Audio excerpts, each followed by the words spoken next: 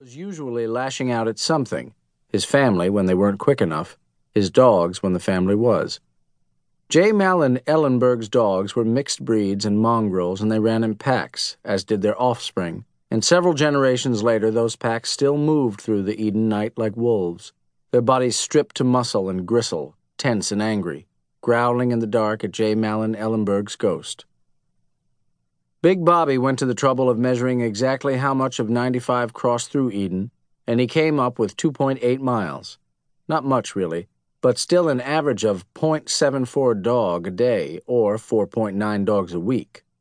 Big Bobby wanted the rest of the state funds the governor was going to be doling out at year's end, and if that meant getting rid of 5 dogs a week, give or take, then that's what was going to get done. "On the QT," he said to Elgin and Blue, "on the QT, what we're going to do, boys, is set up in some trees and shoot every canine who gets within barking distance of that interstate." Elgin didn't much like this "we" stuff.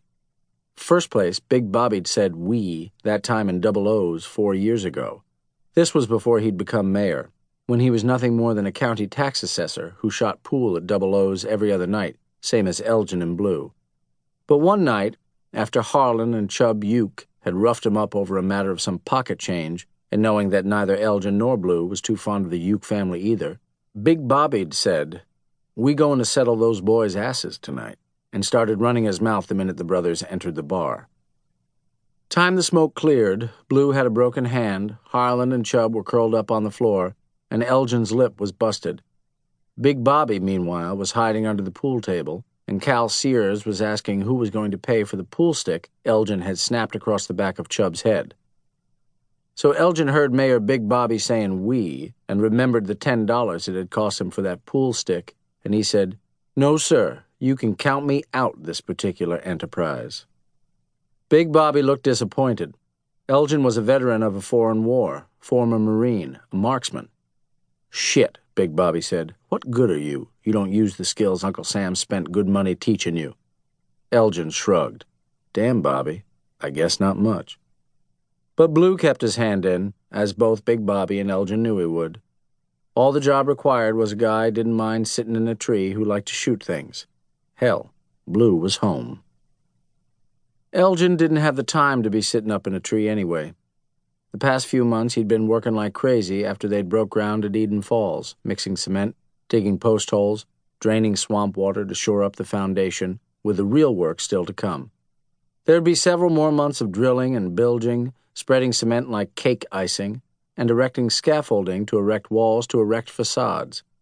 There'd be the hump and grind of rolling along in the dump trucks and drill trucks, the forklifts and cranes and industrial diggers, until the constant heave and jerk of them drove up his spine or into his kidneys like a corkscrew. Time to sit up in a tree shooting dogs? Shit, Elgin didn't have time to take a piss some days. And then on top of all the work, he'd been seeing Drew Briggs's ex-wife Shelley lately. Shelley was the receptionist at Perkin Lutt's Auto Emporium, and one day Elgin had brought his Impala in for a tire rotation and they'd got to talking.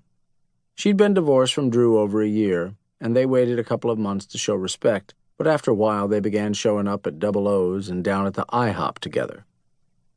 Once they drove clear to Myrtle Beach together for the weekend. People asked them what it was like, and they said, just like the postcards. Since the postcards never mentioned the price of a room at the Hilton, Elgin and Shelley didn't mention that all they'd done was drive up and down the beach twice, before settling in a motel a bit west in Conway. Nice, though. Had a color TV, and one of those switches turned the bathroom into a sauna if you let the shower run. They'd started making love in the sauna, finished up on the bed with steam coiling out from the bathroom and brushing their heels. Afterward, he pushed her hair back off her forehead and looked in her eyes and told her he could get used to this. She said, "But wouldn't it cost a lot to install a sauna in your trailer?" Then waited a full 30 seconds before she smiled. Elgin liked that about her, the way she let him know he was still just a man after all, always would take himself too seriously, part of his nature. Letting him know she might be around to keep him apprised of that fact every time he did. Keep him from pushing a bullet into the breech of a .30-06, slamming the bolt home, firing into the flank of some wild dog.